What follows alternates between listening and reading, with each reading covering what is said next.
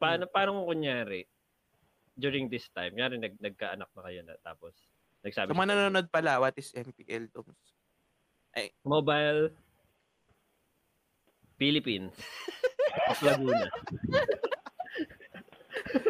Ang MPL pala sa mga hindi na Professionally. siya siyang parang NBA ng Mobile Legends sa Pilipinas. Ay, parang PBA. Yan. Local. Yan. Go ahead. Hindi, sige, kunyari nagkaroon na kayo ng sarili niyo mga chikiting, mga anak. Tapos sabi niya sa inyo, Ba't wala ka? Ikaw din. huwag kang nga... Paog ka kata. Ayaw mo ba? Gusto ko din. O, di tayo. O, sige. Yan. Okay. Ayaw mo eh. Okay na. Yan. So, kunyari, nagkaroon na tayo ng anak. Tapos, sabi niya, Dad, ayoko na mag-college. Sabi niya, magpo-professional esports player na lang ako. Anong maging response niyo dun? Kasi diba, most of the traditional na mga parents, talunin niya muna ako sa 1v1. Yan! Tapos pwede. Pwede, no? Oh. Pag pinaiyak ka niya, pwede na. Suportahan mo na siya. Oo, ganun. Pag natalo niya ako, pag ganun. Pag hindi, walang Engineering ka bukas. May quiz ka bukas. kasi 'di ba, aminin naman natin like ngayon hindi siya ganoon ka acceptable ng mga traditional na parents. Mostly yung in demand na courses, yun yung pinapakuha nila. Gaya niya ang pinopromote pa rin naman ngayon sa mga pro player is at least continuous pa rin yung studies nila sa well-being. Di ba sila Rafflesia? Sila Dog. Kasi hindi naman after ng mga pro years mo parang hindi ka naman maghahanap na ibang laro eh. Pwede pero parang hindi siya practical eh. Pero pag syempre supportahan ko. So yun, sorry kinat nakakikita. So ikaw parang ang gagawin mo, sige pwede pero dapat nag-aaral ka pa din. Oo naman. Dapat may passion pa rin sa ibang bagay na. Ewan ko, kung yun talaga gusto eh. Parang, feeling ko, sa ngayon, supportahan din talaga. Siguro tama din yun kasi at least meron siyang parang insurance. Di ba? Para may insurance ka na, if ever man, kunyari, let's say for example, nalaos yung laro na nilalaro niya na dun siya professional. At least meron kang educational background na pwede mong gamitin. Yeah. Siguro masasabi ko naman dyan is yung generation kasi natin. Ano na yun eh, parang ready na siya, iba na siya dun sa mga panahon ng parents natin na talagang strict na bahay school lagi eh. Kailangan mo muna matapos bago yung dream mo. Kumbaga, I think most of us na magiging magulang, matitake natin into consideration yung gusto nila. Tapos saka natin i-assess kung pwedeng pagsabayin or kung anong ipaprioritize. Maging open-minded tayo sa parent, yung generation natin. Kasi na-experience natin na we want to be something but they don't like that. They don't want that for us. Kumbaga may nagdidikta ng natin eh, kung anong gusto natin maging. Madaming ganyan na na dinidikta yung path nila, which is meron pala silang mas mataas na potential na mag-excel dun sa craft na yun. Let's say, gusto ko maging doktor, pero ang galing mo pala sa photography. So hindi siya maging hindi siya sobrang layo eh, di ba? Doktor tas photography. Pero mas gusto nila na maging doktor ka. Kaya napipilitan ka na lang, na-burnout ka. Tapos, malay mo, worst comes to worst, mag-suicide ka, di ba? Parang ganun. So, ako, may isip ko, kung to answer your question, kung ganun sabihin sa akin ng may anak ko na gusto ko maging pro player, sabihin ko, ulul, dadya ka lang. Sasabihin ko, Tama na sinabi. Tatanungin ko siya, bakit niya gusto maging pro player? Alamin ko yung niya. Kaya mo ba? Tapos, naniniwala ka ba sa sarili mo? Kasi pag naniniwala ka sa sarili niya, kailangan mo na rin maniwala sa bata na yun.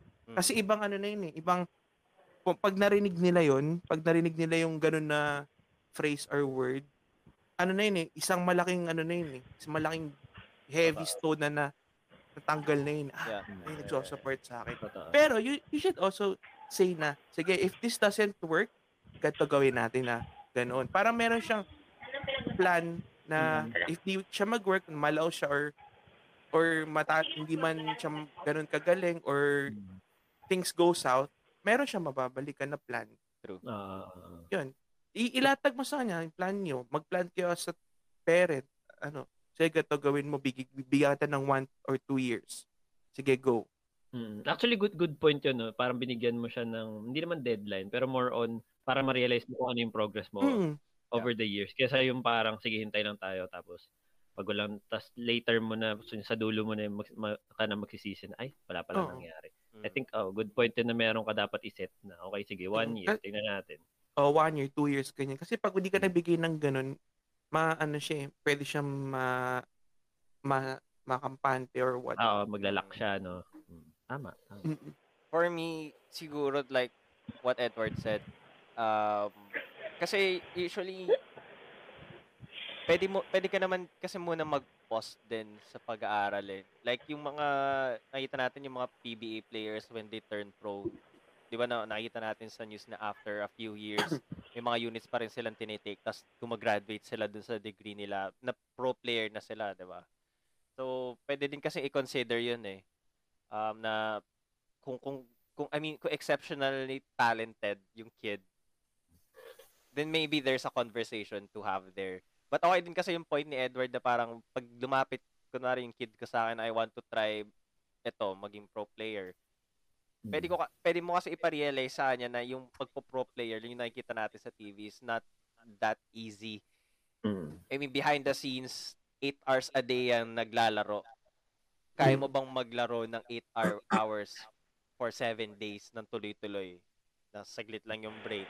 I mean, yung mga sacrifices na kailangan na i-put in mo dun sa sport is hindi lang siya basta-basta na naglalaro ka. Parang may mga responsibilities din siya in between. Like yung mga si Ayala, yung tennis player, yung teenager na tennis player. Di ba parang Tiger Woods? Ayala yung surname niya. Sumagot. Okay. Sorry. First name niya. Triangle. Naglalaro siya sa Europe ngayon eh. Sa Europe, tas iba't ibang cities. Nag-turn pro na siya, 16, 17, ganyan. And syempre, kailangan niya itigil yung pag-aaral niya, di ba? Kailangan niya i-hold yun para mag-focus siya sa training. So, kailangan mo magkaroon ng conversation dun sa kid na ito ang mangyayari pag tinig mo tong path na to. Training, hindi pwede yung petics ka. Kung focus ka talaga at gusto mo siya, ito talagang gagawin mo for the rest of your life if gusto mo talaga maging pro player. Kasi, ang ano ko lang to sa sinabi ni Edward na may time, i-restrict mo siya ng time. Parang, sige, after 2 years, kung pag inisip niya na, kunwari, mag-fail siya at some point, tapos, malapit na yung 2 years niya na napalugid, parang, okay, baka kasi, madaw na lang siya, tapos hindi na lang niya ituloy. Pero pagka, onset pa lang na, okay, 16 ako, 16, 17, magpo-pro na ako. So, kailangan talaga yung mentality mo is, work talaga siya. Gets ba? Kaya parang, kaya medyo may, pag nag-usap tayo tungkol sa ML, tapos yung may mga issues na, dahil sa immaturity, kasi hindi sila dumaan dun sa ganung talk or, ewan ko, I'm not sure, pero, hindi well mature or hindi nahinog or siguro yung mga tao sa paligid nung tao na yun na kung pro ka, meron kang set of standards na kailangan mong ipakita din, di ba? How you come into work. You know? So, yun yung kailangan mo yun yung gusto ko lang ipaintindi doon sa kid ko before he or she wants to turn pro. Hindi man sa esports, but really wants to turn kahit anong pro.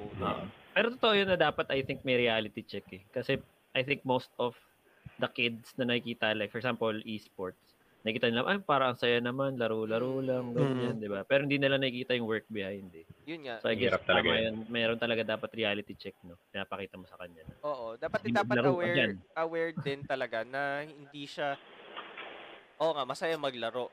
Pero yung, paano kung hindi ka na masaya maglaro? Or hindi ka na nasasayahan, di ba? Parang, ano nang gagawin mo? Parang, Magkukwit ka na lang ba?